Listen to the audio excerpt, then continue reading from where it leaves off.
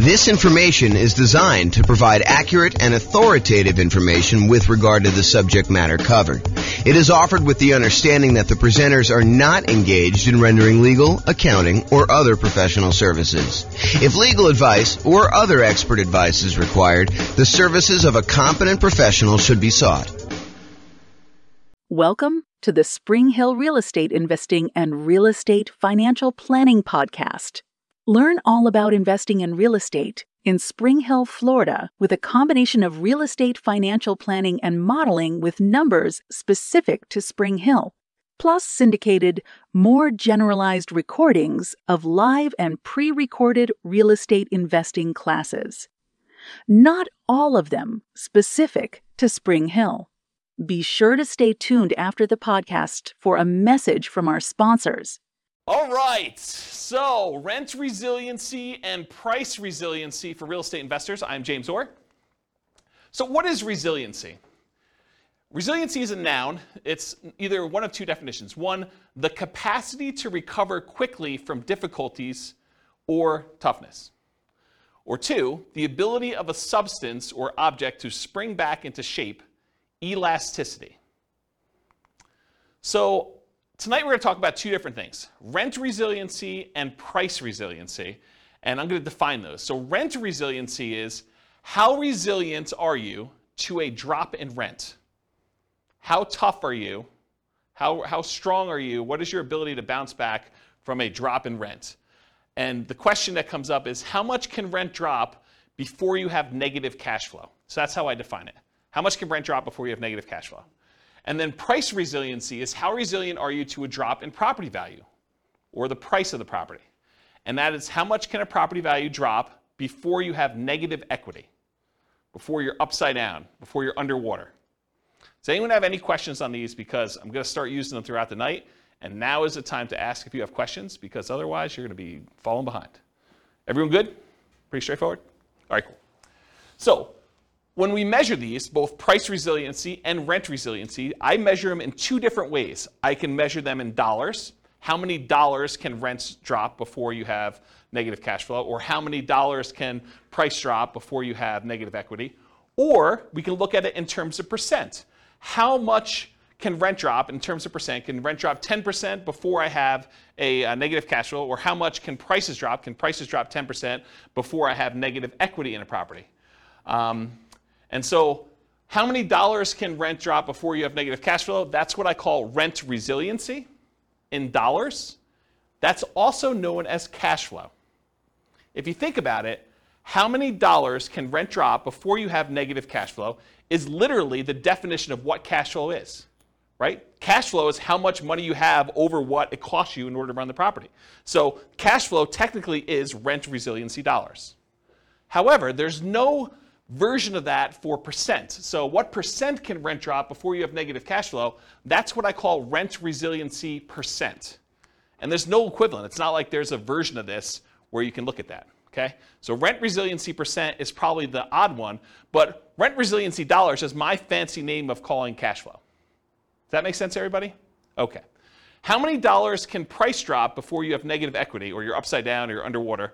That's what I call price resiliency dollars. That's equity, right? That's literally what equity is. Equity is how much you have over what the mortgage balance is. And so how much can prices drop before you get to negative equity, or you're underwater, is literally how much equity you have. So price resiliency in dollars, also known as equity. What percent can property values drop before you have negative equity? That's price resiliency percent. So that's what I call that. And there's no other equivalent for that, okay? Any questions on these? All right, cool. You guys know I'm really informal, right? You can ask questions if anything comes up. Okay, cool.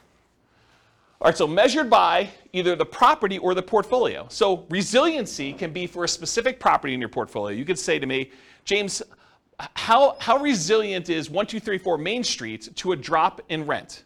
And you can look at that. Or you could say, James, how resilient is my entire portfolio to a drop in rent? What is the average drop in rent I could have on each property before I have negative cash flow? Or you can look at it on an individual property. So you can look at these either in a per property basis or overall as your portfolio. And we could either look at this from a total perspective, where you add up all the rents, you add up all the expenses, and you could see how much rents can drop before you have negative cash flow. Or you could look at it as, I take all the rents, I divide through by the number of properties I have, I take all of the expenses on the property, I divide through by the number of properties I have, and then you can look at how much it is on a per property basis on average. Does that make sense? Okay. All right, so you could look at this as either a snapshot in time. You could say, right now in my portfolio, how resilient am I to a drop in rent? Or you can say, over a long period of time, over the next 60 years, what does it look like? How resilient am I at each point in time for a drop in rent? So you can look at it either as a snapshot or as the thing over time. And you could say, look, 5 years from now, I plan on paying off a property, or I plan on refinancing a property, or I plan on buying a property, or I plan on selling a property. And you could say 5 years from now, at that snapshot in time, month 60, let's say as an example, what is my rent resiliency, or what is my price resiliency at that point? So you could do this looking into the future too, and use it as a decision-making tool as to whether or not doing a certain activity, buying a property, selling a property, refinancing a property, cash out, refinance a property, or rate and term refinance a property, or any of those types of things, how will that impact how resilient my portfolio is? Okay, I think I covered all those. Oh, one other thing. You can also look at what is the average amount of risk I have, or in this case, price resiliency or rent resiliency, over an entire 60-year period. So instead of seeing a chart where, it starts off, I'll use draw on the board here, where it starts off really high, or it starts off really low rather, and then over time as cash flow improves, your resiliency gets better. You could say, hey, what is my resiliency for this entire period? And you could take an average and say, oh, the average is 30% or 32% or whatever it is. And you could say, oh, so this one's about 30% on average. And then if you had another strategy you were considering, like this one, you could say, oh, that one has a rent resiliency average over this whole time of 29%. And so you could say, on average, one strategy is more risky than another, even though there may be times when it's below and other times when it's above. But over this entire period, one's more risky or one's less risky than another with this specific measure of risk, which isn't the only way to measure risk, which we'll talk about tonight. Any questions on that? Okay. If you're doing any modeling in the Real Estate Financial Planner software, I added a bunch of new numbers here. So now you can actually see your average rent resiliency, your average price resiliency, average debt to income, average total debt to net worth, and average total debt to account balance, as well as average months of reserves. And if you click on any of those buttons, they go to all those individual charts. So I added those for you because I wanted to see them. So that's a new tool that's brand new for you guys. Tonight we're going to look at both snapshot, one specific month and how it measures, and we're going to look at stuff over time. We're going to talk about both of them. Any questions? Okay, cool. All right, let's talk about some oversimplified math. I'm going to give you an example just to kind of walk you through how this stuff works. So let's say you have two different portfolios that you're comparing. In one portfolio, in both portfolios, you have $1,000 per month in cash flow on all your properties, okay? In one portfolio, you have 10 properties that each cash flow $100 each, okay? 10 properties, $100 each property, that's $1,000 per month in cash flow. And in another portfolio, you have 5 properties with $200 a month each in cash flow. So you have one portfolio that has basically the same amount of cash flow for both. One of them has more properties with less cash flow per property, and the other one has fewer properties with more cash flow per property. What if rents, let's talk about the ones where you have 10 properties with $100 each. If rents drop by 10%, if rent per property goes from, just as an example, it's oversimplified, $1,000 per month to $900 per month in rent, your cash flow goes from $1,000 per month to $0 per month. You lost $100 per month in property. It was only a 10% decline in rent values, but because you only had $100 per property, it went from $1,000 per month in rent to $900 per month in rent. So the $100 in cash flow went away. You now have no cash flow on that particular portfolio. Does that make sense, everybody? Compare that to if you had the 5 properties with $200 a month each. If rents drop by the same 10%, so rents go from $1,000 per month to $900 per month, now your cash flow goes from $1,000 per month to $500 per month. So in the other one, you lost all of your cash flow when you had a 10% decline in rents. This one, you had a 10% decline in rents, the same 10% decline in rents, but now you have still $500 per month in cash flow. So the one with 5 properties with $200 a month in cash flow is more resilient to drops in rent. That's an example of how rent resiliency varies between 2 different portfolios. Does that make sense to everybody? Did anyone lost? Everyone's good? Okay. Let's talk about what happens if rents go up, though. Same 2 situations. You have 10 properties with $100 a month in cash flow, or you have 5 properties with $200 a month in cash flow. If rents go up by 10%, rent per property goes from $1,000 per month now to $1,100 per month. Cash flow goes from $1,000 per month, where you have 10 properties with $100 a month in cash flow, goes from $1,000 per month to $2,000 per month. You doubled your cash flow by having a 10% increase in rent.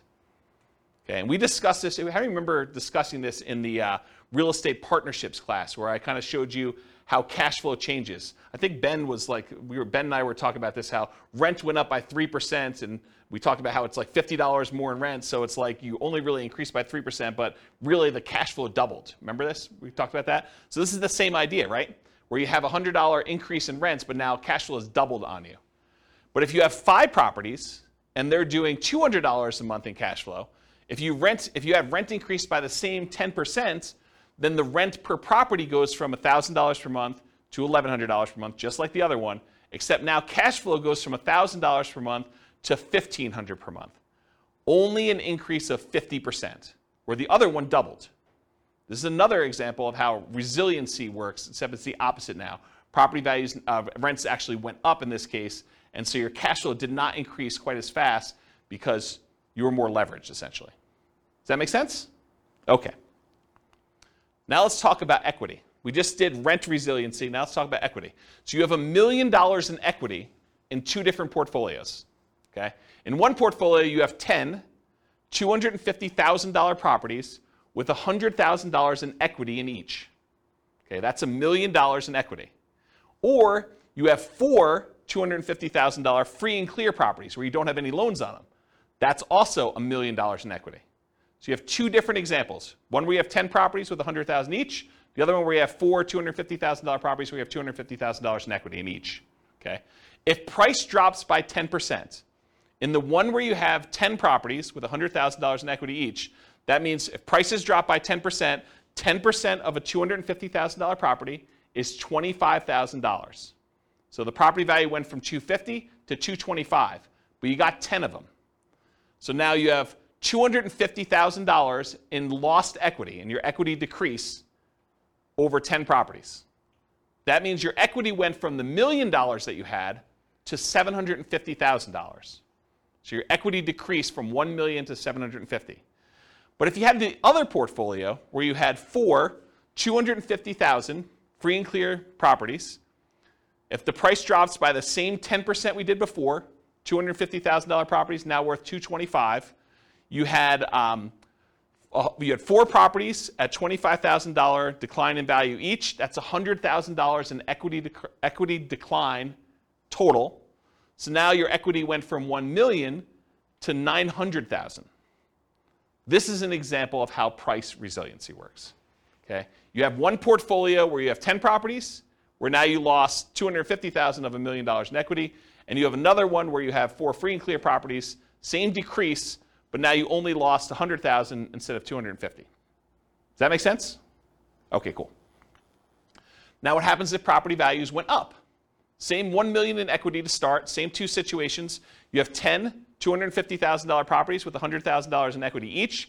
If the price goes up by 10%, the $250,000 property is now worth $275,000. So $250,000 increase across all 10 properties in total. So your equity now goes from $1 million to $1.25 million. So you have an increase of 25%. 10% increase in price means your equity increased by 25%, as an example. Okay?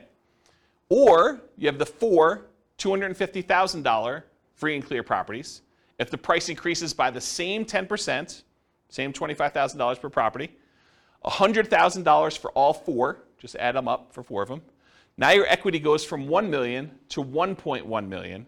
It only increased by 10%. It's unleveraged. Okay? Does that make sense? All right.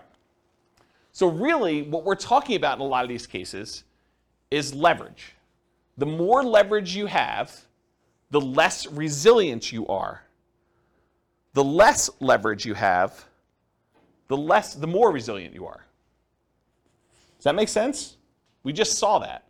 The more leveraged you are, the less resilient you were. Right? We saw that with rents. Any questions on this? All right, cool. All right, let's do a thought experiment. Which is riskier?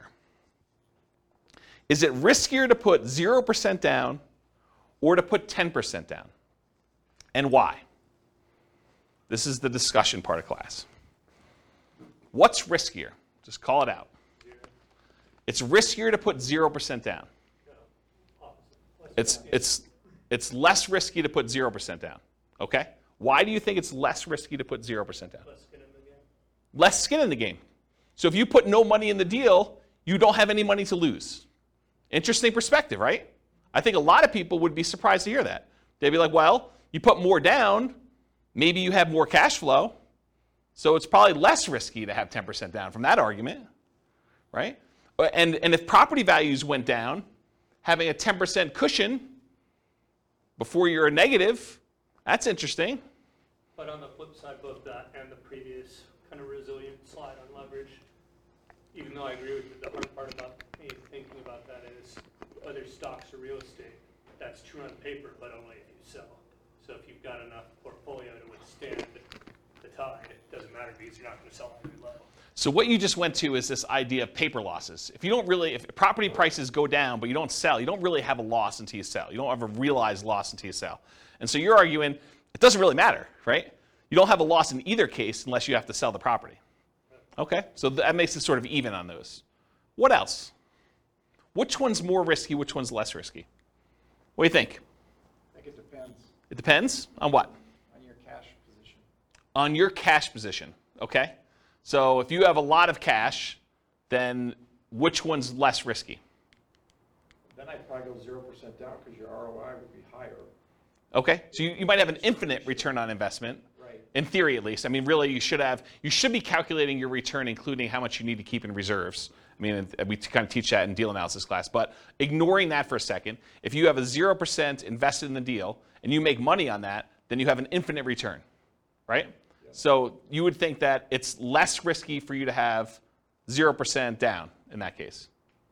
Yeah, if you can support the rents. Yeah. So you're assuming you're having to pay for negative cash flow. Well, there's that risk. There is a risk, right? So is it more risky to put 0% down or 10% down? What do you think? It's a personal decision. It's a personal decision, yeah? It depends on what you have in reserves. I really think. Are you paying? Are you deferring your down payment? But you have that down payment. You can put that money someplace else, invest it differently, while someone else maybe pays your down payment or not. I mean, yeah. Yeah. So I wonder if you're getting to this idea that if you put 0% down, you probably have more in reserves because you didn't have to put money down. I wonder if you're getting to that. Well, here are my thoughts on it. If you do 0% down, you have nothing in the deal, you have nothing to lose. So there's an argument to be made that if you put nothing into the deal, you have nothing to lose. It's arguably less risky in that way. However, your credit is at risk. If something happens and you have to sell and you have to give the property up for foreclosure, or you have to sell at a loss and you don't have money to make up the difference and you have to do a short sale or something like that, your credit's at risk. And maybe even more so if you put 0% down than if you put 10% down. Because the chance of you being underwater with 0% down is probably greater, right? You know, property values go down 5%. If you had put 10% down, you probably wouldn't be as likely to be underwater, although you have some sales costs and stuff in there, which we're going to ignore for a second. But if you do the 0% down, you're probably still underwater, even with a 5% decrease in price. Okay? What about prices rising? So you tend to have appreciation. You tend to pay off some debt on the property. You tend to have tax benefits, and you tend to have cash flow. So you might have this infinite return on investment with 0% down. It's not really a measure of risk, though. It's just kind of like a better return. You're still getting these benefits, but you had nothing in the deal, though. You're benefiting from having prices go up, at least in theory, paying off some of the debt as long as you're making your mortgage payment, getting tax benefits as long as you're able to depreciate the property, and then getting cash flow on the property if there is any. Maybe there's negative cash flow. But you would have an infinite return on your investment, ignoring, of course, that you should have your return calculated on your reserves as well. And here's, I think it's what Rachel was saying, you have more reserves if you didn't have to put as much down. If you only had to put 0% down, maybe you have more in reserves. And having more in reserves probably makes that less risky. So I don't know. It's kind of an interesting thought. What about the other side? 10% down. Well, property values go down 10%. You could lose 100% of your money. As sort of what Austin suggested before, you don't have a loss until you actually have to sell. You have this sort of paper loss. And the longer you hold that property, in the overwhelming majority of the cases, real estate tends to be pretty forgiving over time. Even if property values go down the next 5 years, you push it out 30 years, property values are probably going to be up from there, right? Your credit is still at risk, so you still have that risk. Maybe it's a little bit less at risk because you still have that cushion. Of course, prices do rise. In a lot of cases, you still pay off debt to have tax benefits and cash flow, but you're maybe more likely to have a little bit of positive cash flow in that case. And maybe that makes it a little less risky. But you have less debt paid off. So your overall return is probably a little less because if you put 10% down, your debt pay down is a little bit lower when you put money down than if you have 0% down. And finally, you have a little bit lower overall return on investment. So which one is less risky? I don't know. I think part of it's how you measure it and your situation. And you have less reserves, which we talked about. Any questions on this? It's kind of an interesting thought experiment, right? Like, which one's less risky? I think part of that, for us analyzing too, is your own incomes. How quickly can you save to get 10 or 20% down in your market? Because if you're spending 6 months doing that, it might not be a big deal. If it takes you 2 to 4 years, you're going backwards fast. So Austin's almost suggesting that how long it would take you to save up that 10% might be another factor in which one's riskier. If you can quickly save up that 10%, it's probably less risky for you, I think is what he's suggesting. If it would take you a really long time, that's probably a bigger risk. Your ability to replenish losses you have, I think is another way you're thinking about that. That's interesting, yeah. Any questions on this? Good little thought experiment. Okay. Measuring risk in real estate investments, which is largely what we're getting at, right? Aren't we sort of getting at this kind of rent resiliency and price resiliency? Aren't we sort of talking about a way to measure risk? So what are the different ways we can measure risk in real estate investments? Well, number one is probably one of the most common ways because your lender typically uses it to determine how risky you are for being able to qualify for a loan. It's called debt to income. Debt to income measures how much debt you have compared to how much income you're making, including rental properties. It's often used by lenders to qualify you for loans. So if you ever heard, DTI, what's your ratio for DTI or how much debt to income do you have? It's what lenders use to determine how risky you are to loan money to. So it is definitely a way to measure risk when you're investing in real estate.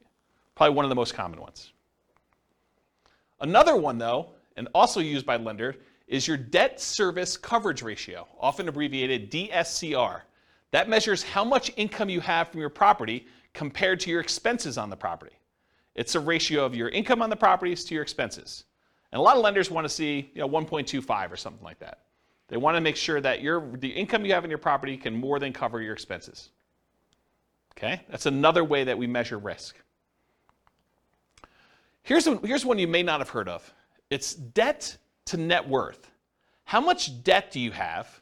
If you add up all your mortgages and any other debts you might have, car loans, student loans, anything like that, credit card loans, how much debt do you have compared to what your overall net worth is? And when we use net worth here, we're also talking about any equity you have in properties.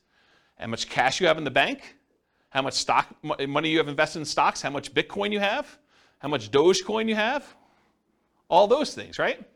So it's your overall net worth, your ratio of your debt to your net worth, okay? But if you think about it, debt to net worth, certain types of net worth are more liquid than others. It's hard to get at equity. What's up? I thought your net worth already It does. So I'm confused by It does, but your ratio, But your ratio, I mean. the ratio of how much debt you still have to your net worth is a measure of how risky it is. But your net worth, in this case, you've subtracted your debt off. Yes. Okay, got it. Yes. That's a great question. Rachel asked, so your net worth typically has all of your assets minus what all of your debts are on your assets. And so you find out what your overall, your like net is after all of your debts on your property. And yes, when we do this calculation, we're saying how much debt you have now divided by what your net worth is. Got it. Yep. Just want to make sure. Yeah. And think about it this way. Let's use a really basic example. Let's say you're a Bill Gates type of guy and you have $1 million and you owe $10,000. So now you have $10,000 in debt over $1 million net worth. That's a relatively low debt to net worth. But let's say, as another example, you're an investor in this room and you owe $3 million on all of your mortgages, but you have $1 million in net worth. Yeah. Now that's much higher debt to net worth. So who's riskier in that case? Right? I think the person who has $3 million in debt and only $1 million in net worth, as an extreme example. Yeah. Okay? So I was getting to this point though. So when you think about your net worth, what does your net worth consist of? It consists of equity in your properties, your account balances, any type of investments you have, any cash you have, things like that. But some of that is not easily accessible. And if poop really hit the fan, you might not be able to quickly get at equity in your properties, especially if property values are declining and you're really trying to like pull money out for some reason to save yourself from some type of decline or something like that. It may be really hard to get at your equity. So another measure of risk, which is slightly different than this one, is your debt load compared to your liquidity. So I call that debt to liquidity or debt to account balance if you're actually in the software doing these calculations.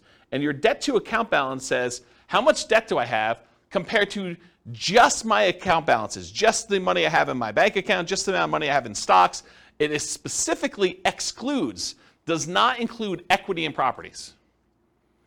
Because equity in properties is illiquid. It's hard to get at, especially that top 25% of equity, right? It's really hard to do a cash out refinance above 75% loan to value. So that equity, in order for you to get at it, you need to sell the property.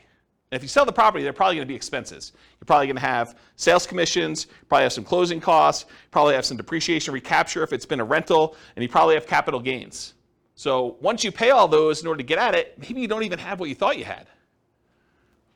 So this idea of debt compared to your liquid net worth is another way to measure risk. And in fact, I think it's a better way to measure risk because it sort of shows, how able you are to handle issues with your properties, liquidity-wise. Does that make sense? You're smiling like this is What I use. debt to liquid net worth? Yeah. Yeah, it's another measure of risk. Yeah. Okay, so far we've covered debt to income, commonly used by lenders, debt service coverage ratio, another one used by lenders a lot, debt to net worth, which I don't think many lenders use, but I think it's a really good metric, and debt to liquidity, or debt to account balances. What about reserves? Isn't reserves another measure of risk? If you only have 1 month of reserves on your personal expenses, all the rental properties you own, don't you think that that's more risky than someone who has 6 months or a year's worth of reserves saved up somewhere? So this just shows you another way to measure risk. Because if you stop and you say, okay, my personal expenses to live on are whatever, $10,000 a month. If you have $60,000 in your bank account, you have 6 months of reserves for your personal expenses.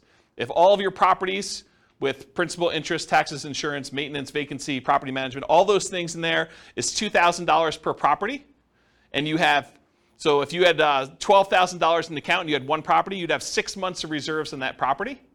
Well, that's pretty good. What if you had 10 properties? Now you need $120,000 in reserves to have 6 months of reserves for all your properties. Plus the extra $60,000 for your own personal living expenses. Now you need $180,000 of reserves in order to have 6 months of reserves. Okay? So that's another way to measure risk, is how many months of reserves you have. And then in addition to these, there are 2 other ones we're covering tonight. Rent resiliency, which is how much your rent can drop before you have negative cash flow, and price resiliency, which is how much your price of your properties can drop before you have negative equity. So these, I think, are my first pass attempt at what the different ways of measuring risk in real estate investments are. And there's probably, I was talking to Nick before class, Nick and Austin, I was telling them, there's probably at least a whole class on just this slide, like going into details about what these are, how you measure them.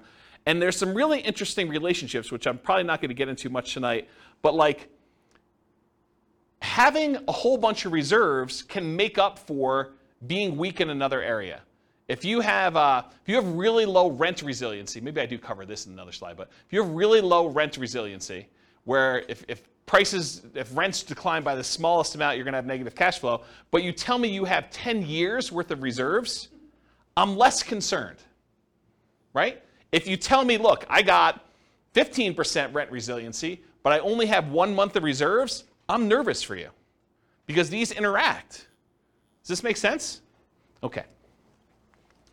All right, so how much riskier is it? Rent resiliency and price resiliency give you one way to measure how much riskier it is when comparing two different strategies. So these can be talking about completely different strategies. For example, I'm going to Nomad versus I'm going to do non-owner occupant 25% down investments, or I'm going to do Nomad versus short-term rentals, or I'm going to do house hacking versus fix and flips, or whatever your strategy is, although fix and flips really wouldn't have rent resiliency. But you could use them to measure two different strategies completely, or you can use it to measure what is riskier. Should I put 10% down? Should I put 20% down? Should I put 25% down? And earlier we were talking, Ben, about this idea of nomading and how much you put down. If you think about this is sort of what we're talking about. If you put less down when you're nomading, it's just a really simple version of this conversation that we should have in detail. But if you put, lower down, like 5% down, and you have a much poorer, much more riskier rent resiliency, where you're likely to have negative cash flow or really low resiliency in case rents change, but you have now an extra 15% of the down payment in reserves, well, those sort of like counteract. And would I rather see you have negative $50 a month in cash flow, but have $45,000 more in reserves? Yes, I would. Versus you saying, I'm going to put $45,000 more in a property and now I'm going to have $100 a month in cash flow? I don't know. I mean, I'd almost rather see you have $45,000 in reserves, right? It's a kind of an interesting way to think about it. And you got to run your own numbers to see what it plays out for you, but that's like one of the discussions I think we should have about this idea of put more down and have positive cash flow, put less down, but have a much bigger pile of reserves. So we have to think about that. Okay, so you could be analyzing, you can use this to measure risk when you're looking at totally different strategies or different amounts of leverage. Should I put 20% down? Should I put 25% down? Should I put 50% down? Should I buy these properties free and clear? Other measures of risk may mitigate the severity or the consequences from the risk associated with another measure. This is what we talked about before about having risky rent resiliency, where it's really low, and if you have a drop in rents, you're going to have negative cash flow. But being risky there can often be mitigated by having really robust reserves. So if you're really sensitive to drops in rent where you're going to have negative cash flow, but you tell me you've got $1 million in reserves, I probably don't care, right? Unless you're talking about really big numbers for the negative cash flow. But if you tell me you have very little reserves and you're close, or you tell me, or I'd rather see you say, I got a decent rent resiliency and mediocre to good sort of reserves. Sort of like this balance between them, okay? So for example, let's look at them for Nomad with 5% down versus 20% investor loans. You're not moving in with the 20% down for someone who has $1 million to start with. So we're going to start with an example here. Someone's got $1 million to start with, and they're going to either do Nomad or they're going to say, I'm not moving into a property. Sequentially, I'm just going to go buy one property to live in, and then I'm going to buy 20% down rentals. Let's take a look at how these compare. And I do have the 20% down investor buy a single owner-occupant property to start with to kind of make it fair, okay? So let's take a look at what this looks like. Let's start with price resiliency. Okay. I'm going to take my time to go through these charts. So this is a chart showing total price resiliency in dollars. So how much dollar-wise do prices need to decline before I have negative equity? The red line is showing you 20% down non-owner occupant. And remember, price resiliency in dollar is essentially equity. So really, this is a chart of how much equity they have in all their properties. Right? That's what I'm showing you. We started with $1 million, and we either do the nomad strategy, where you're buying properties with 5% down, moving in, living there for a year, converting the last one to a rental, buying the next one, putting 5% down, and you're repeating this process until you have 10 rentals and 1 owner-occupant, versus someone who is buying 1 owner-occupant property and immediately putting 20% down to buy 10 rentals as quickly as they can with that $1 million that they have. So in this case, they're able to buy the 10 rentals really, really fast in like 10 months. Okay? So you'll see, as far as how much equity they have in their properties, when they do 20% down, they're buying these properties really, really fast, and it's growing very quickly at the beginning. Then over time, you just have this normal appreciation curve.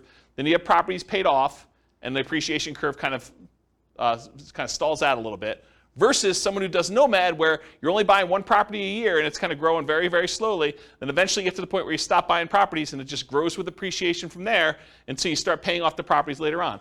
Eventually, they get to the same spot, though, where they have the same amount of equity in the properties. They have basically 11 free and clear properties, 1 they're living in, and 10 rentals. One of them got there by nomading, the other one got there by buying 20% down. Does that make sense to everybody? Okay. So putting 20% down gives you more equity. Duh. Right? I mean, this is sort of like master the obvious stuff. You put 20% down versus 5% down, you're going to have more equity, which is why 20% down is above the other curve. So it's more resilient to declines in prices. Might be easier to see this, though, per property, because you're like, these numbers don't make any sense to me. It's like hard to tell what's going on.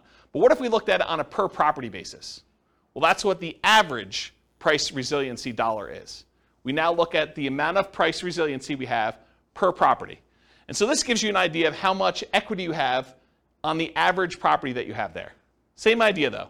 20% down, non-owner occupant, is kind of more than what you do with 5% down. Interesting thing, though, with nomad, you live in the property for a year. And my definition for average price resiliency dollar, I exclude your owner-occupant home. I basically only look at it for investment properties. There's a weird exception when we look at all individual properties, but for the most part, I'm ignoring this one. So you'll notice nomad is 0 until basically month 13, when we convert that to a rental. And so then it pops up, and you have a certain amount of dollars, 5% plus whatever appreciation was on that particular property. And then each one that you buy kind of increases until you get to the time where you're stopping buying, and then it just kind of continues up per property. And this gives you a feeling for how much it is. But it's still hard to gauge because this is future dollars, right? You have equity growing, but your property values are also growing too. So it's hard to tell what's happening because these numbers don't make a lot of sense to us when we think about future dollars. Like, what does having $500,000 per property in equity mean, about 20 years in the future? It's hard to fathom. It's hard to really relate to that, okay? So if you do this and we adjust for inflation, if we say, look, I'm going to adjust back to inflation so that the property is always worth $350,000 or so in today's dollars, now we can kind of get a feel for what's happening. This is showing you average price resiliency dollar, but now it's adjusted so that these numbers make sense to us because we're talking about adjusting back into today's dollars. So, this has, when the nomad kind of pops up there, we have, I don't know, whatever that is, about $40,000 or so, maybe a little bit more, and each one you buy kind of increases until you get to the point where after you're stopping buying around year 10 or so, you got about $100,000 on average across all the properties that you bought over time for all the nomad ones. But the ones where you put 20% down, it's probably $180,000 on average. Okay? So you can just kind of see how this works. And eventually you get to the point where you have 100% of equity. So the property values are worth about $350,000. You have about $350,000 worth of price resiliency. The property value can drop the full value of the property before you have negative equity because you don't have a loan. Does that make sense? And these are slower to get there because you delayed buying properties. It takes you longer to get to the point where, on average, all of your properties are paid off because they staggered a year out. And these were only staggered by 9 months or 10 months in order to get all 10 bought. Does that make sense, everybody? Okay. So these are in inflation-adjusted dollars. Helps you think about how much property values might need to go down with the properties. You understand it now, not what it will be worth in the future. You may also see that we're only measuring rentals. That's why nomad's at 0. Any questions on this one? But that that also doesn't take into account how much out-of-pocket you had to put down to get to the same result. 100%. We are not including how much you had to put down in order to get to how much equity you have. You're right. Because rent resiliency, or price resiliency in this case, doesn't include the amount you put in. It's really just how much can prices drop before I have negative equity. I'm assuming that's, for the math that was used, it was the same interest rate for both? No, they don't use the same interest rate, because when you put 5% down on an owner-occupant loan, it's probably a little bit better than you putting 20% down on a non-owner-occupant loan. So I use different interest rates. I actually looked them up. Yeah, so this is interesting, because we're going to have a slide later on where I show you which one gets to financial independence faster, and it surprises a lot of people. Because you'd think, I don't know, 20% down, it should get there faster or whatever. I mean, you're going to look at it, you're going to see. Yeah. All right, any other questions on this? I think I'm about to switch gears.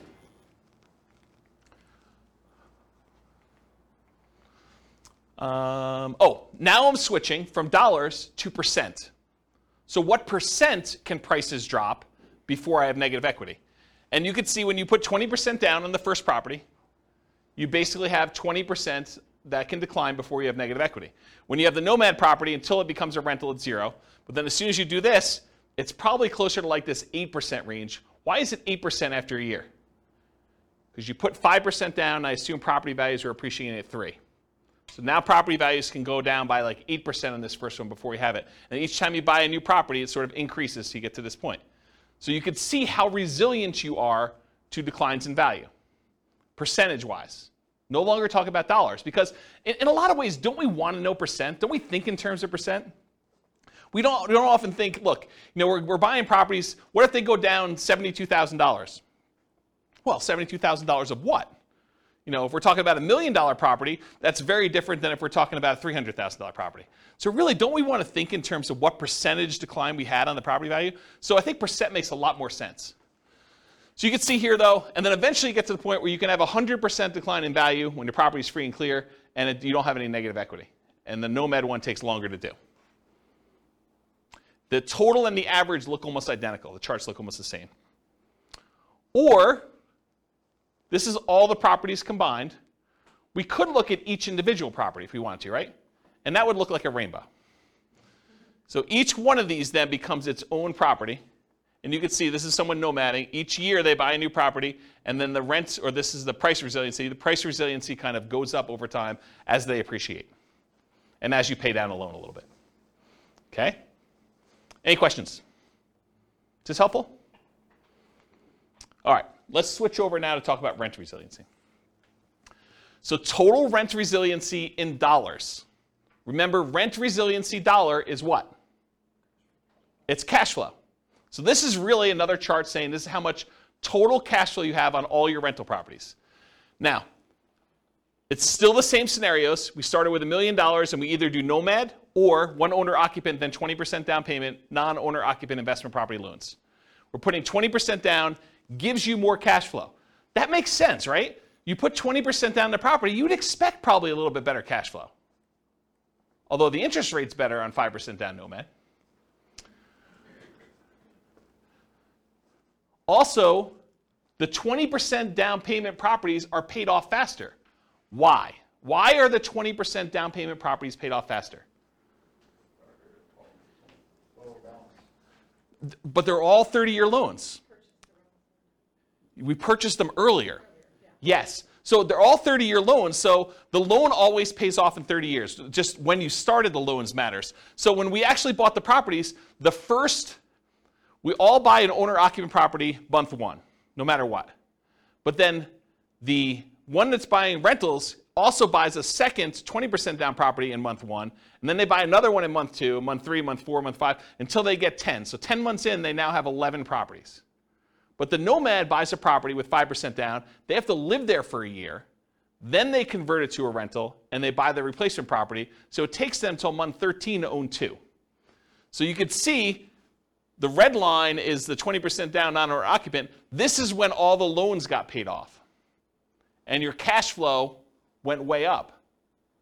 Right? Your rent resiliency went way up because now you don't have loans anymore. But these ones, they take a long time, and they're staggered a year apart. So it takes a long time for them to get to the point where they're all paid off. But once they get paid off, they're basically the same. right? Because you basically have the same number of rental properties. There's some funky stuff going on here. With the 20% down non-owner occupant loan, you have a little bit of negative cash flow right at the beginning. But Nomad's even worse. Nomad starts at 0, and then by month 13, you have a little bit negative cash flow, and it's worse as you buy more, so it kind of stays there for a little bit. Okay? So, yeah, let's go to the next slide. So now this was just regular dollars, so it's kind of hard to tell like what's happening. You're like, okay, what does it mean to have $50,000 worth of cash flow in year 30? I don't know. So let's take a look at it now if we adjust back to today's dollars. You can see a little bit more about what's happening here, but really you can see what the total cash flow is as if it was cash flow in today's dollars, sort of adjusted back for inflation. And you can see eventually they get to the point where it's just under $20,000, like $19,000 probably or so, in cash flow per month on all 10 rentals, net. So this is inflation-adjusted dollars. It helps you think about how much total rents on all properties might need to go down with the property as you understand it now, not what rents will be worth in the future. Okay?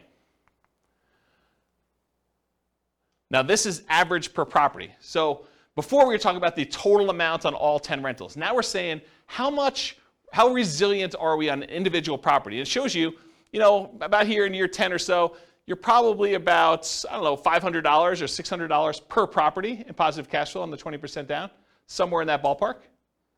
And you can kind of get a gauge for that. And then here, later on, you can see kind of what it is per property. So, this is in inflated dollars, but it's probably like $6,000 or so when the properties are all paid off. Okay? Or we could adjust for inflation, and we could see the numbers now. Each property's got about, $1,800 or so per month in cash flow net after everything's paid off.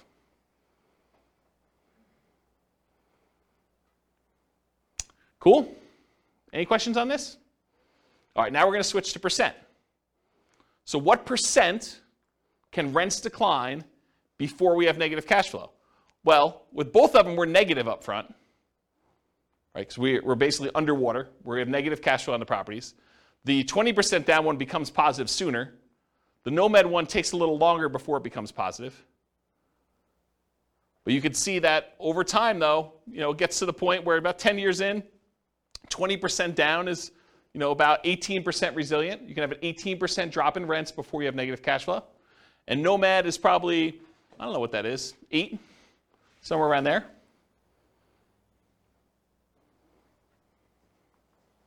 And then this is if you looked at Nomad for the individual properties. You can look at each one individually.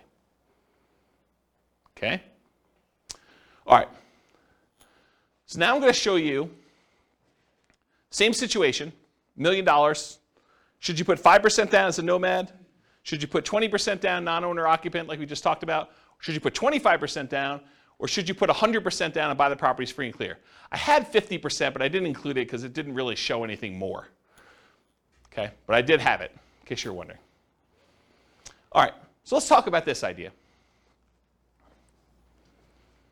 What's the chance you might see prices or rents go down 1%? What's the chance that home prices can go down 1%? Or rents can go down 1%? Pretty good, right? Like the chances of seeing rents decline by 1% on any given property or property prices to go down by 1% in any given year is pretty high. Wouldn't you agree with that? What are the chances that they could go down 10%?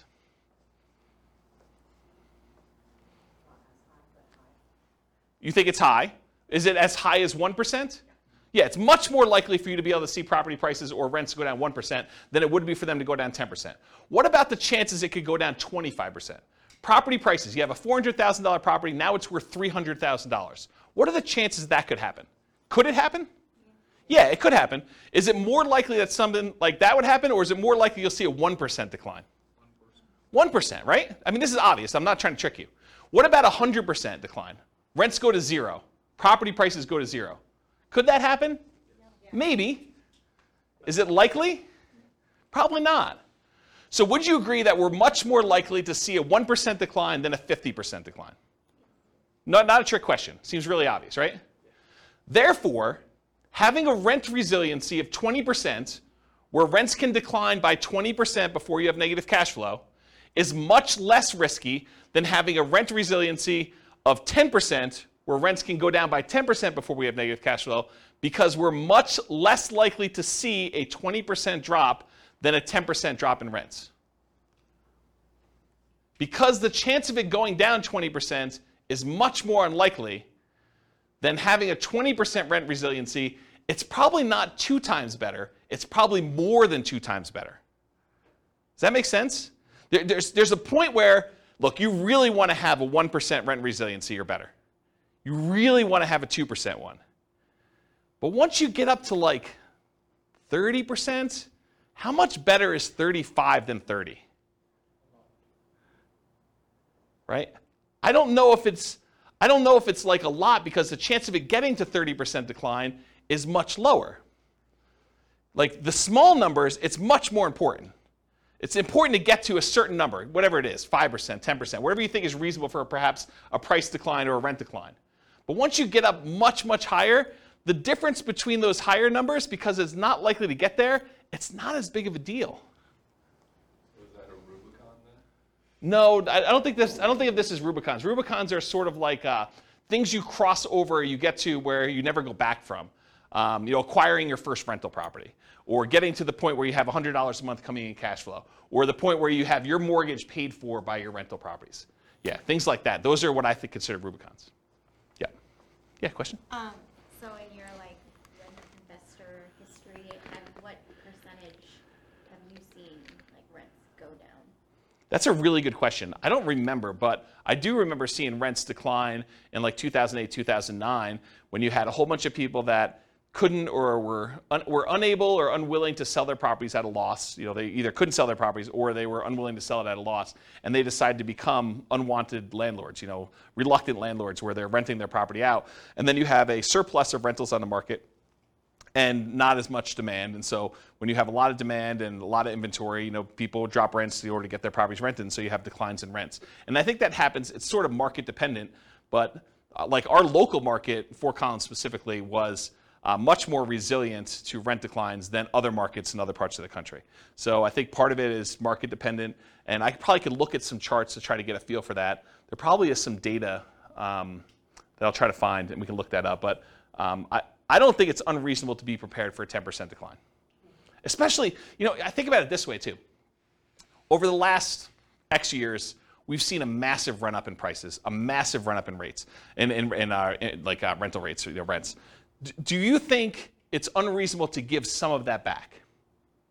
When you think of it that way, right? Like, it was only 2 years ago that rents were, $2,000 a month. Now they're $25,000. Do you think it's unreasonable to go from $25,000 to $23,000? And you're still $300 more than you were, a couple of years ago? I don't think that's unreasonable. And so part of it is, what's that? Depends on what you bought the house for. Well, but is it unreasonable to think that it could go back there? Right. It's like sort of proximity bias, right? Some type of recency bias, I think is what it's called. I think partly, I get what you're saying logically, but with that being said, I think part of that's also interest rates and new bond Yes. costs, because if that trails up, so right now your PITI, you're looking more towards $3K that every renter is going to have to hit if they're going to go towards a new house, then rates have to go up because they're going to trail that. They're not going to I'm not going to rent it for $2,300, but I know you're going to buy it for $3,000. Yeah, so what Austin is saying is I think he's sort of pegging rents have to be related in some form or another to what your equivalent mortgage payment will be. And that has not always been true. We've seen transitions in markets where at one point they were parity. It was $2,000 to buy the property with a reasonable down payment compared to about $2,000 a month in rent. And we saw some type of parity with that. But then over time, markets changed where the price to buy a house went up a lot and rents did not creep up quite as fast as those things. And so that can change in a marketplace over time. It's not universally true that always rents are there. Now, what's an interesting kind of way to think about this is you could force that to be true by doing like a rent-to-own or lease option where you tell people, look, the mortgage payment if you go buy this property is $3,000 a month, to use your example, but rents would normally be $2,200. But I'm going to charge you $3,000 a month because if you can't afford a $3,000 a month payment, you can't buy this house. You're never going to be able to actually buy it from me. And if you can't do that, then why am I putting you in here? And so you can almost make a justification for rents that look like mortgage payments when you're selling on the lease option. Does that make sense? So, yeah, that's an interesting point, though. Okay. Any other questions? I think there's some other stuff on another slide, but I think we're done with this one. We good? Cool. So evaluating risk continuing. So what's the chance price or rent will go down on a single property? You know, you have a rogue property in a part of town that goes bad, or, you know, it's not as hot anymore. So what are the chances that it could go down on a single property? Pretty good, right? I think you can see that happening. What's the chance it would be two properties in the same market? Well, probably not as high as a single property, but probably greater than some other things that could happen. What about on 10 properties in the same market? Well, if the whole market goes bad, I think that could totally happen, right? What about two properties in different markets? What's the chance of that happening? I think it could happen, but it's a different probability than having all of your eggs in one basket in one market, or on one street, or in one neighborhood. Right? There's a couple of people in the room that I'm looking at, okay? I mean, I'm not saying it's bad, I'm just saying that there's an increased probability, so I think you need to account for that when you think about your rent resiliency and your price resiliency, that, you know, you've increased your risk by doing that. What about 10 properties in 10 different markets? Right? A little bit less probability, but it can still happen.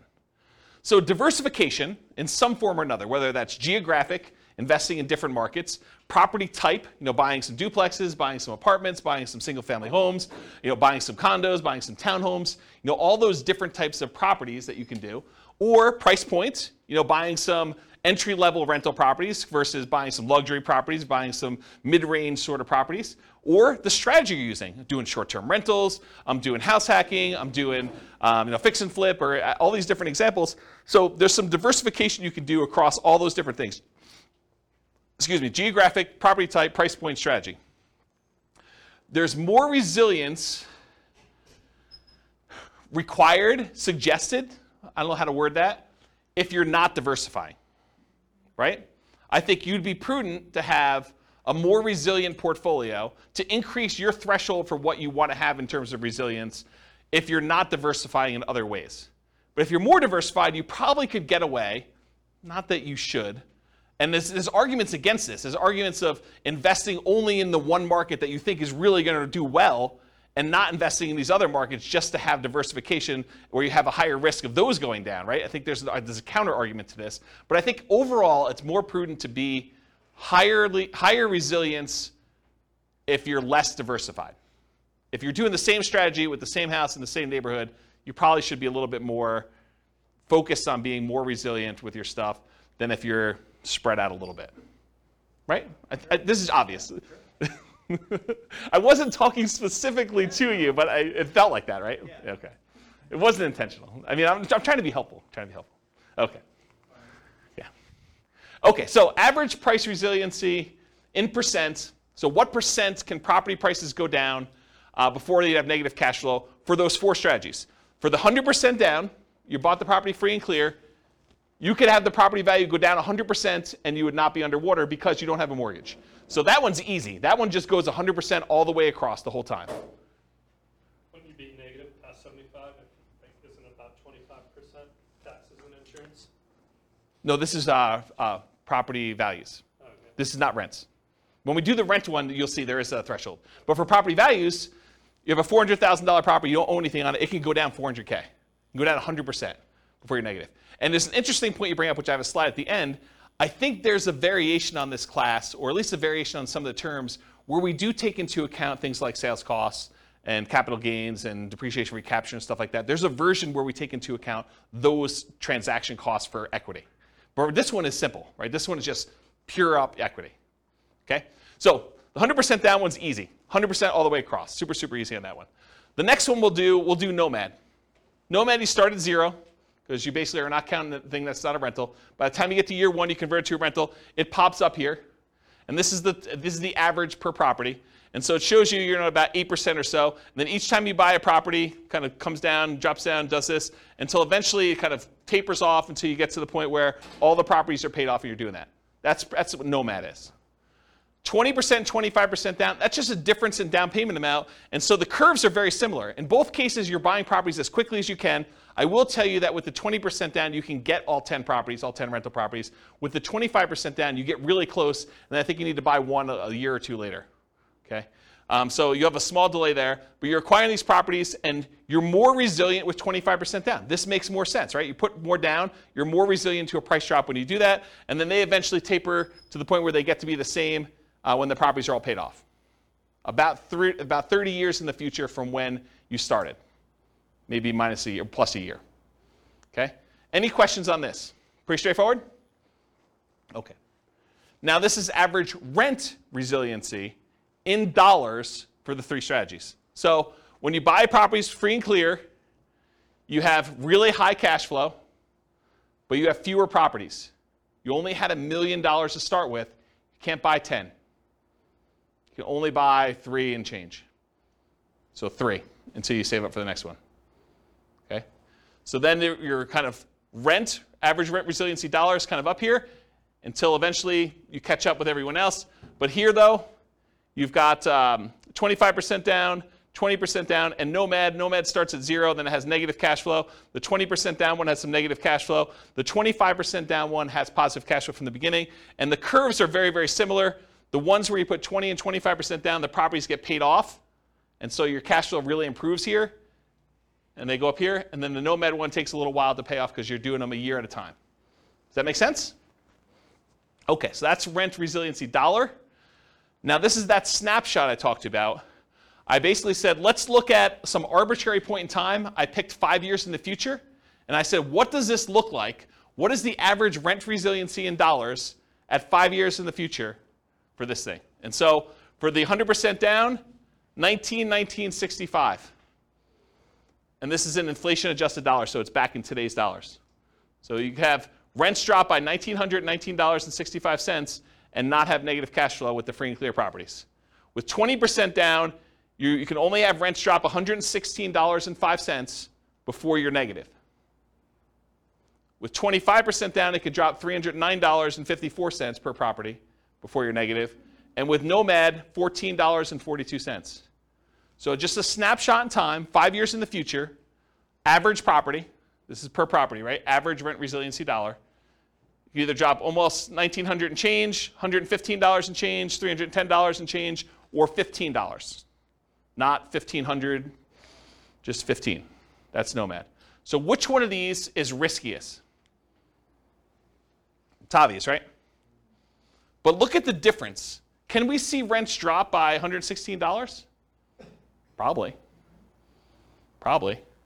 So just order of magnitude, you can see that these are not that far off. Okay, so now this is percent for rents. So as you were discussing, Austin, there's taxes and insurance and stuff, so it's not 100%. Because you have property taxes, insurance, and those things on the property. So really it's about 80-something% here. So we say about 18% or so is actually taxes and insurance. For the free and clear property, that's where it is. That's how much rents can drop before you be negative.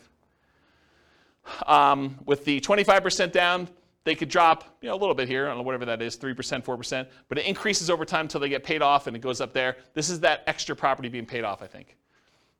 And then with the 20% down, you start off with negative cash flow, which I'll show you this here in a second. And then by the time you get to month, whatever this is, 4 years in or so, then it gets to become positive.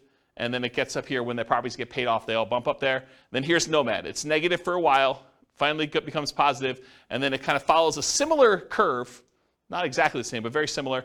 And then once you start paying off properties here, they get paid off. Does everyone see that? So Nomad and 20% down both have negative cash flow with professional property management in this example. That's what the assumptions were. And so here's the cash flow power meter. It shows you, the black line is where rent is. So it shows you for the rent that they're getting, this light green area shows that they would have positive cash flow if they were managing the property themselves.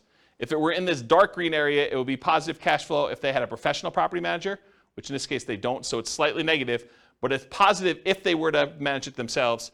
In the yellow area, it means that it would be positive cash flow if they were managing it themselves and they took into account cash flow from depreciation, the tax benefits of owning the property. And then the red area is you're still covering some of the debt pay down, but it's negative.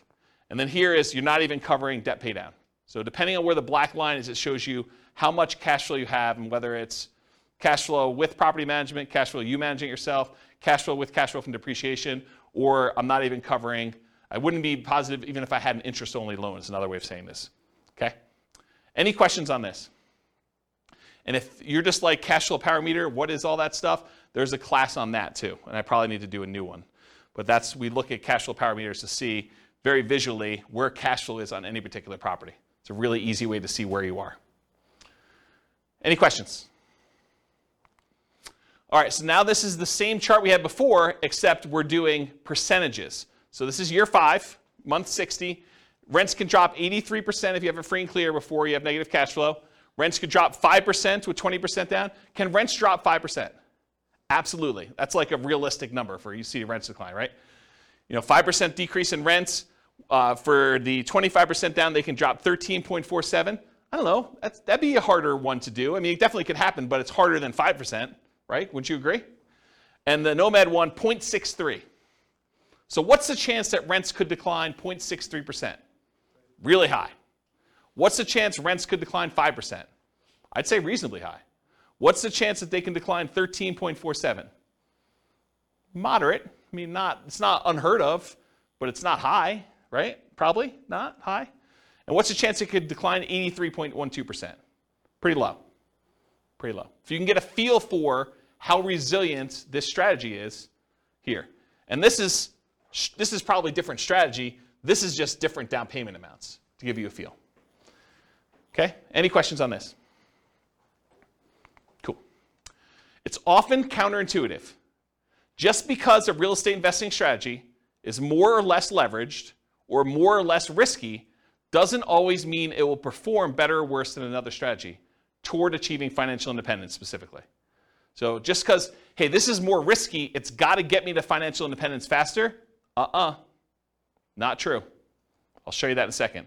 For example, putting 100% down to buy up to 10 rentals might seem like the least risky strategy from a number of risk measures, right? I mean, put 100% down.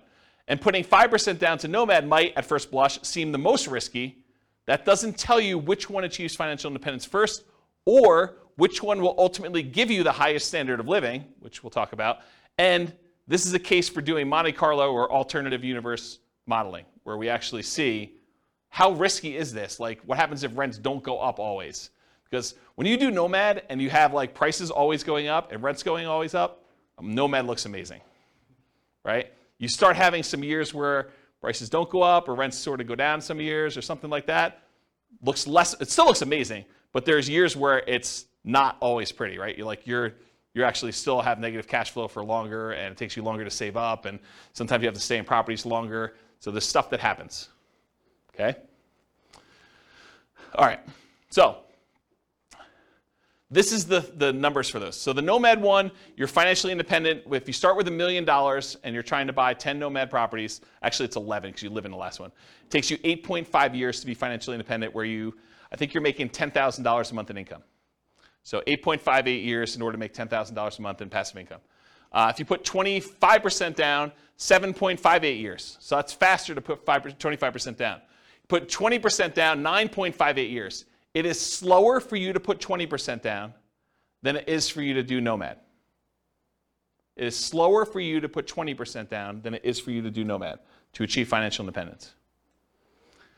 And then it takes you 4.08 years in order to be financially independent, buying the properties free and clear. Starting with $1 million, you buy a lot fewer properties. So the most risky, arguably, Nomad, 8.58 years. The least risky, arguably, 100% down, free and clear properties, 4.08. It's sort of in between. Basically, the less you put down, the longer it takes. Okay? Except for Nomad. Kind of odd. So you're saying I just need to inherit it? Yeah, I was going to say, it just really depends on your Well, ability to do. Well, and I think that's the hard part for 25% down. It's normal historic markets when it's up, only appreciating 3% a year, and you can say that relatively fast. Over the last few years, if I was losing ground at 10 or 15% appreciation each year, then I would not be buying. You're talking about for Nomad? Right. Yeah, so what Austin just said is, in years where you've got slow, steady appreciation of 3% a year, nomad makes a lot of sense. But if you're nomading and property values are going up really, really fast at 15%, then it could slow you down. Yes and no. Any properties that you own, you're benefiting from that. So it depends on where you are in your cycle. If you're like just about to start and you're seeing properties going up 15%, yeah, it's harder because it's the goal is moving away from you all the time. But if you have the money to do down payments, there's other options. If you don't and you're saving up anyway, you just do what you can. You kind of use the market that you have, but any properties that you bought, you do benefit from those. You have, you bought 3 properties and now you're doing your 4th one. Great, the 3 properties you own went up 15% a year. That's awesome. So it's kind of weird situation with that. And I think Nick in the back said something like, now I just got to inherit $1 million. And this is sort of like a setup as an example to show you how rent resiliency impacts different choices if you're starting in one particular position. I've got a couple other examples from the previous classes we did where I show you how those look at for price resiliency and rent resiliency and what they would look like. So you'll see those, which those ones, they were basically right out of college earning whatever it was, $70,000 a year or something between the two of them, right? So you'll see what those look like.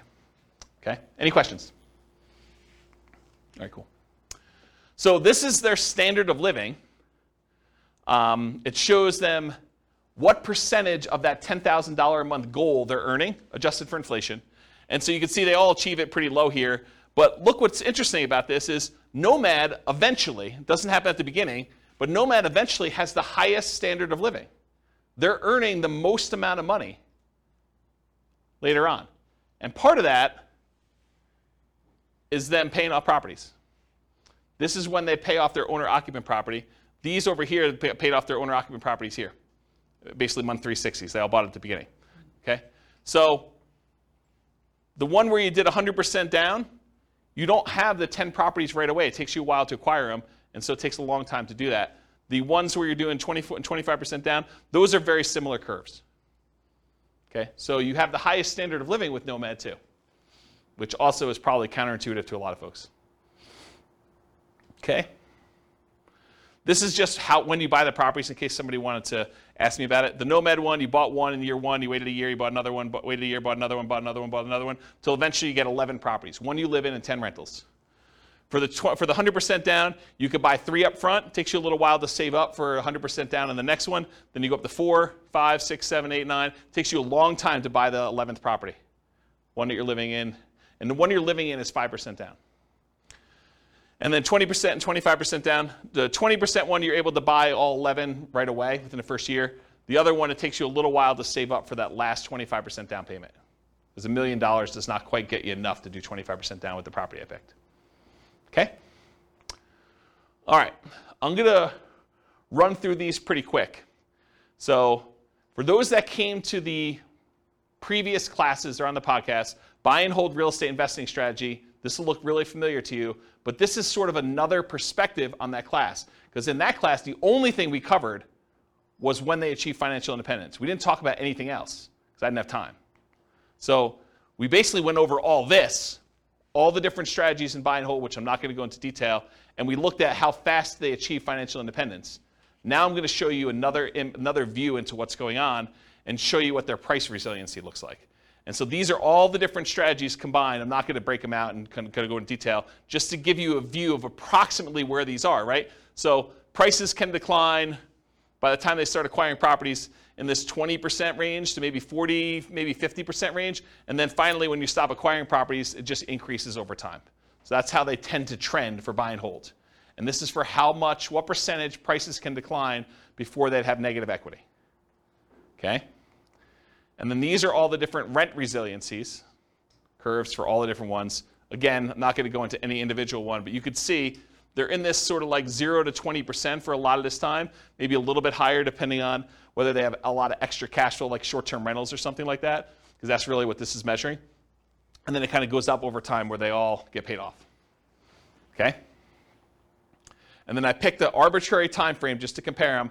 This is year 20, month 240, just to see what happens. And I wanted to show you 15% down payments are still relatively risky even 20 years in. Only a 6.3% rent resiliency or 1.92% rent resiliency, depending on which one of the two 15% down payment options you chose. All the other ones, though, I think are pretty reasonable, right? I mean, we talked about, do you think rents are able to go down 22%? What about 11%? I mean, that can happen, but it's not crazy close, right? You start getting at 1.92, that's pretty close before you have negative cash flow.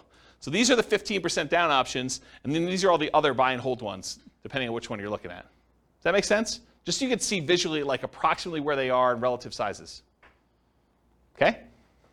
Any questions? Cool. All right, let's do the same thing for that Nomad real estate investing strategy class. Again, in that class, we went over all the different time it took them to be financially independent. We didn't go into any other detail. We didn't talk about net worth. We didn't talk about any risk. We didn't talk about, cash flow or, debt service coverage ratio or debt to income or anything else. So really, we just covered that. Now, this is if you do price resiliency. The blue one that's really weird is the lease option one where you're buying properties, then you have to stop buying until you can afford the next one and they get cashed out. So there's some weird stuff going on with the blue one, just ignore that one. But the rest of them sort of trend in this, I don't know, once you get up to steady state, 25 to 50%, and then of course as they get paid off, they increase from there. So you could see relative price resiliency in that, what I would consider to be a reasonable range. There's nothing kind of abnormal there. And then here's rent resiliency. Again, the blue one is that lease option one, which is kind of wacky. But then here, it builds up. Nomad kind of builds up over time as you acquire properties and you hold them longer, and you add another property, and eventually you get good cash flow. But it takes some time to get there, and kind of cash flow increases here until the properties start getting paid off. That's what they look like for rent resiliency percent. Any questions? And for comparison, this is year 20. Do you have a question, Austin? Yeah, for the short-term rental. Yep. For 5% down, I'm assuming that was done year 2, or yes. starting year 2 then? Yes. You start your short-term rental year 2. And then, do you remember what kind of, cash flow or additional rent you were projecting for that? Yeah, it's in that presentation, but I don't remember. It wasn't crazy, though. I remember at the time thinking it was a pretty reasonable bump. I bumped up expenses on it, and I bumped up income on it, so that the net income was higher, but it wasn't like 2x or anything like that. It wasn't that extreme. It wasn't even close to 2x. It was a reasonable bump. And you can change those assumptions, right? You can go copy the scenario to your account and just change the model. Yep. So this is month 240, year 20, the same one we did before where we had some of those that were in that 5% or whatever it was, 2%, whatever the numbers were there. And I just want to show you that the average rent resiliency by year 20 for Nomad, they all look pretty reasonable to me. I mean, there is a 7.76 one. I'm pretty sure that's the lease option exit one, which is wacky anyway. All the other ones, though, they seem kind of reasonable. I mean, the lowest besides that is 11.9%. Not great, but not horrible. And there's some that are 30%. Right? Doesn't seem unreasonable to me to have the ability to have rents drop by 20% before you have negative cash flow. Seems pretty resilient. Any questions on this? I think this is the last one I'm doing for these. House hacking.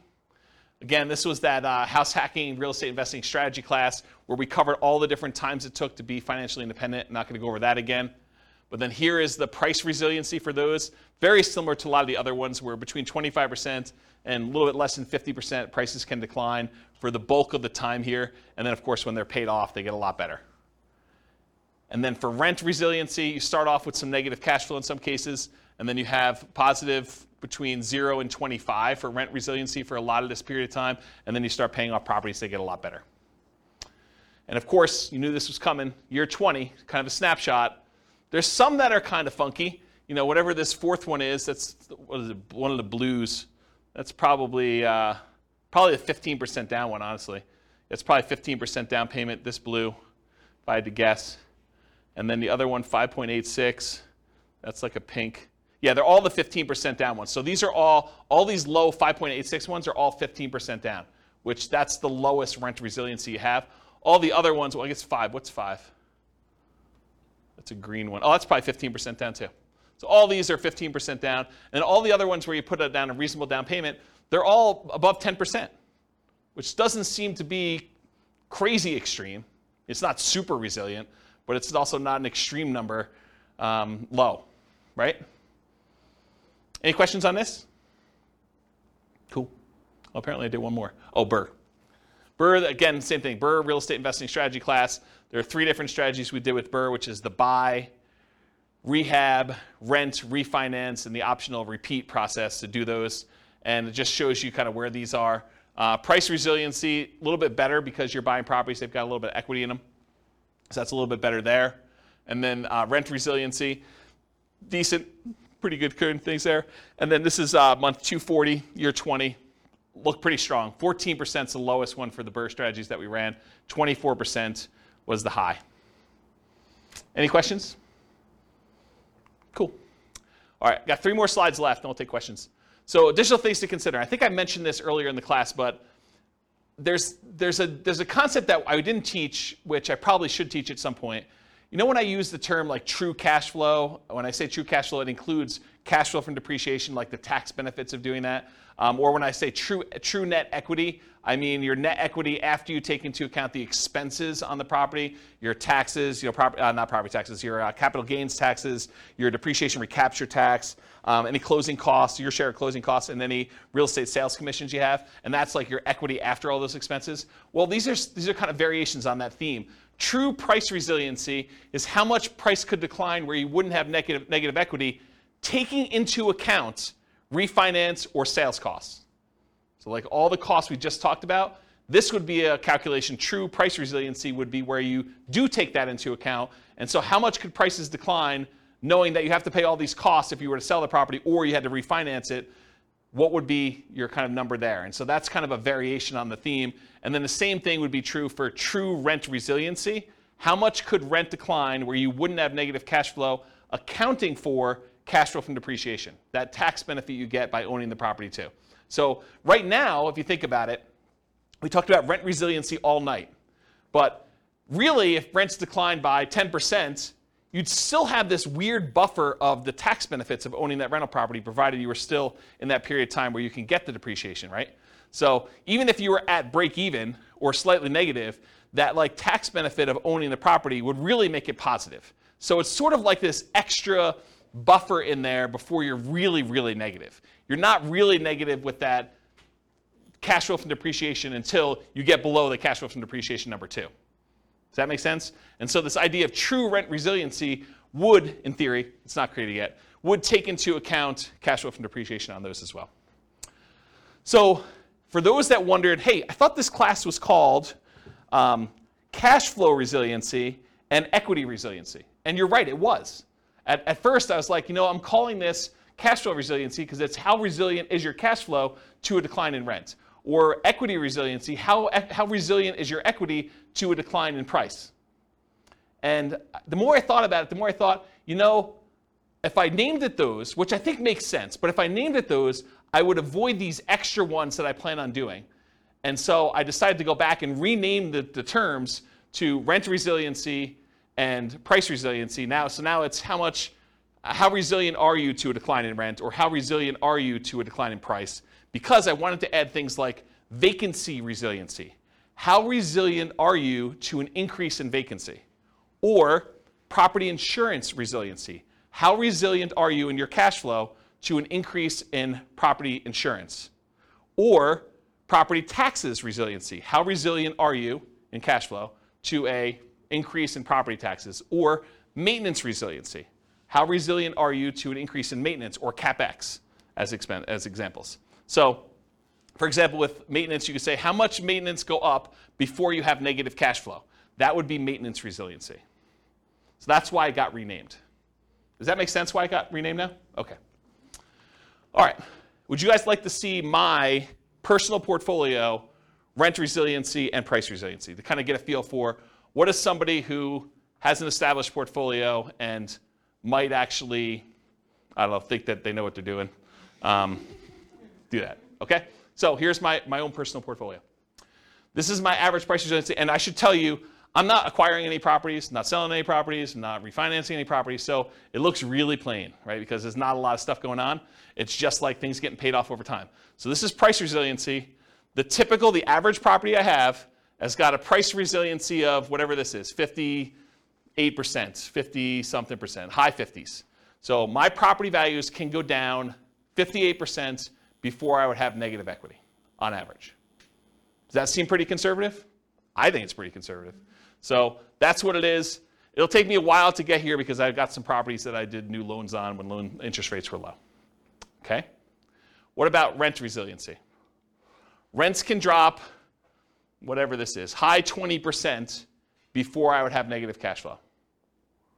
Okay? And then it gets better. Eventually, when I pay off all the remaining properties where I did a refinance all at a bunch of time, then it goes up to about 80% decline where I can do that. So that's about what I personally have, it is what I personally have in my portfolio. Does that help you guys, give you some insight as to what I think is a reasonably conservative number? I also have a lot of months of reserves, way more than 12. Way more than 12. So even if this was lower, I would feel really comfortable. Make sense? Yeah. So to get here, Yeah. I mean, this is your years into this. Yes. Did you start at those low? No. Yeah. Nope. You didn't start here. No, I didn't start. You started at those higher risk, like. Yeah. leverage. Yeah, because if you think, so the question was, you didn't start here. So when you were getting started, were you at these higher risk, like rent resiliency and things? Yeah, you have to, because if you think about it, by definition, if I put 25% down to acquire property, well, I have whatever it is, 25% things before I could do that, right? So yeah, now I'm, with the equity you have in your property, now I'm at 50, whatever that is, 55, 58, I don't even know what the number is, but it's not 25 anymore, right? What's the longest property you own? Oh, not very long at this point. You sold them, Yeah, there's been turnover. Yeah, so not very long at this point. But I mean, part of this is market appreciation too, right? And there's definitely there's at least one nomad property. There's actually 2 nomad properties in there. Right, but how do you, one of the things to think about is how do you change this, right? One of the ways you could change it is you put a free and clear property or 2 or 3 in there. And that can overall change the average, right? So there's free and clear properties in there too. All right. Any final questions? Is that helpful, seeing this too? Surprise. I don't usually show my stuff. Any questions? Yeah, awesome. So first kind of statement, then question. So from my understanding of the last few graphs, most of the variance is probably between 10 to 15%. It depends on your strategy and what you're doing, right? If you're buying free and clear properties, no. If you're doing these like highly leveraged, 15% down, 20% down, 25% down, or Nomad 5% down, acquire them a year apart, or Burr, where you're kind of like trying to pull your money out, all those things vary depending on what you're doing. But if you're kind of for rent resiliency, kind of looking at it from that lens, I guess. Going back to where we started class, then if you would rather go 0 down and have the rest in cash or index or whatever else. The main, 4 or 5 dips we've had in the last 100 years, haven't they only lasted like 1 to 4-ish years on average?